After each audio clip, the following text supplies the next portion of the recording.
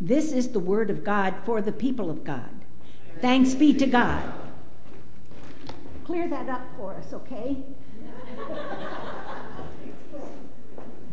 I would like to have a word with whomever decided that would be the text appointed for today.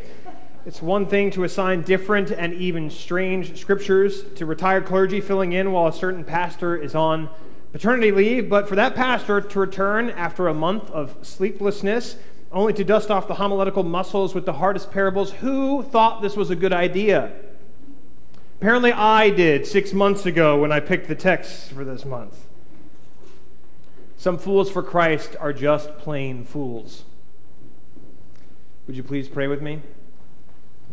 May the words of my mouth and the meditations of all of our hearts be acceptable in thy sight, O Lord, our rock and our Redeemer. Amen. Even if you've only spent a little time reading the Bible, it's clear that some of the stories of Jesus need an editor's touch, or as we might say in this part of Virginia, they need fixing. Here are a few examples. The parable of the so-called Good Shepherd. Jesus says the kingdom of God is like a shepherd who goes off in search of one lost sheep. It is a quaint little tale. We love to tell it at Vacation Bible School every year. But do you know what happens when you leave 99 sheep behind to go find the one that's lost? 99 more lost sheep. It's no way to run a sheep-keeping business. Or there's the parable of the Good Samaritan. I think he should be called the Dumb Samaritan. This fool comes across a beaten and bedraggled figure by the side of the road, and he picks him up, puts him on his horse, takes him to the Four Seasons, and leaves his Amex card in the hotel lobby. He says, hey, any charges that he rings up, you can put them on my card. That's a bad idea. And then there's perhaps the worst of all, the prodigal. A son commands his father to drop dead, takes his inheritance, squanders it over a weekend in Atlantic City, only to come home with a pitiful repentance worked up in his mind. And his father, the aforementioned father that he told to die, decides to throw him the block party of all block parties before the kid even has a chance to apologize. They don't teach you that in Parenting 101. And then Jesus does it again. The Pharisees, the good religious folk, people like us, they haven't even had time to lift their jaws up off the floor when Jesus lights into them with another story. He says, there was a man. He worked for an investment bank. And after a few ill-advised stock purchases, the CEO of the company marches in and says, boy, you're fired. You're out of here. You have till the end of the day to clear out. And I'm going to take a closer look at your books because I want to see what you were really up to. This money manager, he finds himself in the elevator, a cardboard box full of little desk trinkets. He's riding down for the day, and he thinks to himself, what am I going to do? I'm too old to go back to graduate school. I can't go work at Starbucks. But he gets an idea. I still have the company credit card. So he calls up some of his best clients, and he takes them out for lunch. He says, you can have all the wine and all the steak that you want. It's on me. And while we're here, let me pull out my phone. How much debt are you in? Because I have access, I can, 50%, I'll take the 50% off. Oh, what about you? Oh, I'll knock 20%. And he goes one by one by one. Because he thinks, I might lose my job, but it's good to be friends with people whose debt you've wiped away. And then, Jesus says, the CEO calls up the fired money manager, and he congratulates him. You have acted shrewdly. For the children of this age are more shrewd in their dealing with our own generation than the children of light. This is not a very responsible story, Jesus. I don't know how I feel about us reading this out loud for people to hear on a Sunday morning. Thank God Stephanie had to read it and I didn't have to read it. Because don't we all agree that the story should end this way? And the CEO called up the fired money manager and rips into him yet again for being such a fool, for being a conniving, no-good, dirty, rotten scoundrel. And then Jesus looks out of the crowds and he says, don't be like the dishonest manager. Tell the truth, only the truth. Be kind, be respectful, have manners. But that's not how Jesus ends his story. The parables... The challenge of the parables, this one included, is that Jesus tells them because they're true, not because they're stories for us to necessarily imitate. Good Samaritans, they get taken advantage of.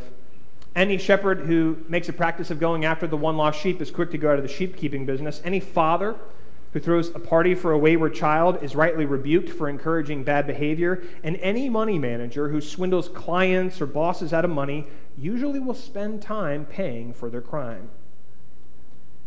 But the parables aren't about us. The parables are stories that Jesus tells about himself.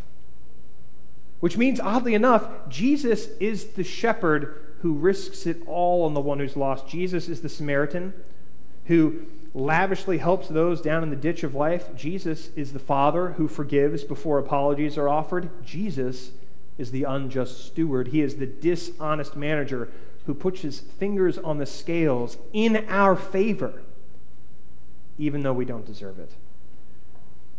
Now, don't get me wrong, this is the hardest parable that Jesus tells. And for some strange reason, the master in this story, he praises the shrewdness of the steward. In a matter of verses, he goes from wanting to wring the manager's neck to congratulating him for his bizarre intellect. He goes from being an insufferable bookkeeper to the strange celebrator of the good news, and it doesn't make a bit of sense. It doesn't make any sense. Just like the shepherd, the Samaritan, the prodigal, these stories, they don't make sense. And I think this one might be truly the worst. Even St. Augustine said that he refused to believe that this story came from the lips of Jesus. Luke himself, the gospel writer, seemed to have a hard time with it because he adds all these little aphorisms at the end that don't really make sense with the rest of the story. And in the other gospels, Jesus says them at different times, and Luke kind of puts them here. Because what are you supposed to do with this? And you know what? All of you said thanks be to God when Stephanie finished reading the story. Are we really thankful for this one?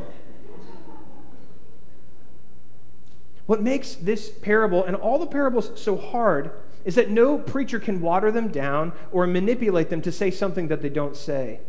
I mean, perhaps it would make more sense if the dishonest manager were punished for his crimes, or at the very least, the money that he stole from his master, that he gave it away to the poor like Robin Hood in the first century. But instead, this unjust steward is a liar, a cheater, a thief, and Jesus says, be like him. Because what he did is amazing. It's amazing as grace. Because grace only works on those it finds dead enough to raise. Just as sure as you and I are in this room right now, the unjust steward was dead. Dead as a doornail. The nails are being put into his vocational coffin. He has lost his job. And with the last breaths of his life, of his job, he chooses it to wipe away the debts of other people. And yet, he's not the only one who dies in the story. I think we often miss that the master dies as well. He dies to all of his bookkeeping, all of his ledger keeping. He throws it away as well. This is such a strange and a bizarre story. It should leave us scratching our heads, but I also think maybe this one should make us laugh. Because grace is the divine lark offered to a sin-sick world that is so stuck in sin that we can't even stop to smell and enjoy the roses. This parable is absolutely outrageous. But so is the gospel. Because the gospel is everything for nothing. It's good news for a world that is drowning in bad news. It is life out of death. What makes the parables true is that they describe who God is. Every one of them, from parable seeds to great banquet halls to unjust stewards, they are about the foolishness by which grace raises the dead. These stories that Jesus tells about himself, they describe in weird, wild, and even wonderful ways how God is in the business of making something out of our nothing, of making the impossible possible, of making a way where there is no way. Jesus is the unjust steward. Because the misguided money manager, he dies to his career and rises with forgiveness, just like Jesus.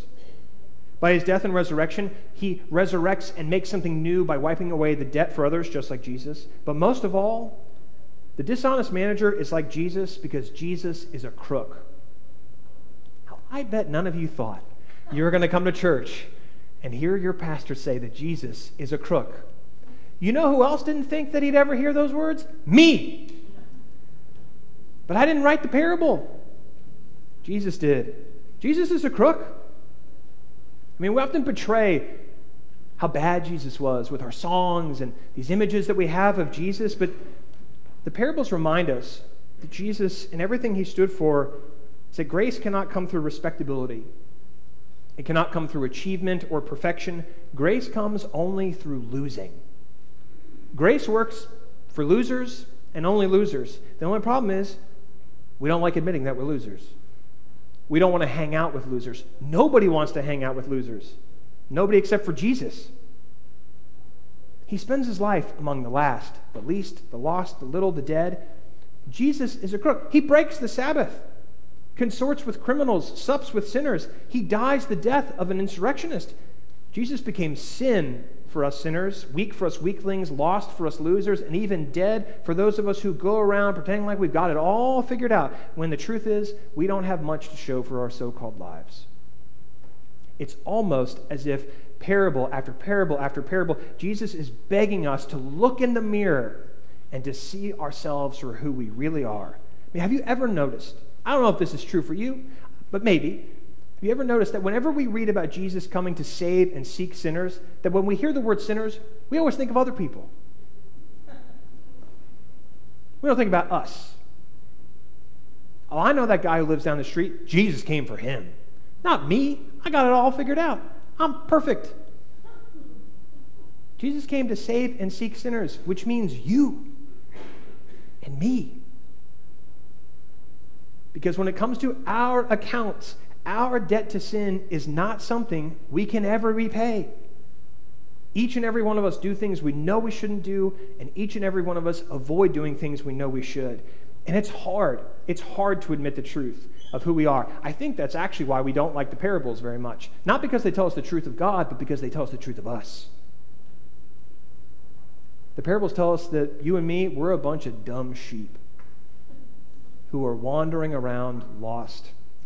That we are constantly squandering the gifts that God gives us. That we have no hope in the world unless the hope of the world comes to put his fingers on the scales in our favor. Anne Lamott, the great writer Anne Lamott, says it this way. She says, we forget that everyone is screwed up. That everyone's broken, clingy, scared. Even the people who seem to have it more or less together, they are just as screwed up as you and I are. Don't let their outsides make you judge your insides. Which, oddly enough, is why the good news really is good. Because in the end, Christ is not interested in role models or moral perfectionists or those who seem to have it all together. Jesus comes for people like you and me. People whose lives are brimming with failure. For those of us who can't find a way out of the mess we've made. Jesus comes to set us free, to find us, to forgive us, to wipe away our debt. It's absolutely outrageous. And it also happens to be the gospel. I'm glad to be back. In the name of the Father, the Son, and the Holy Spirit, one God now and forever. Amen.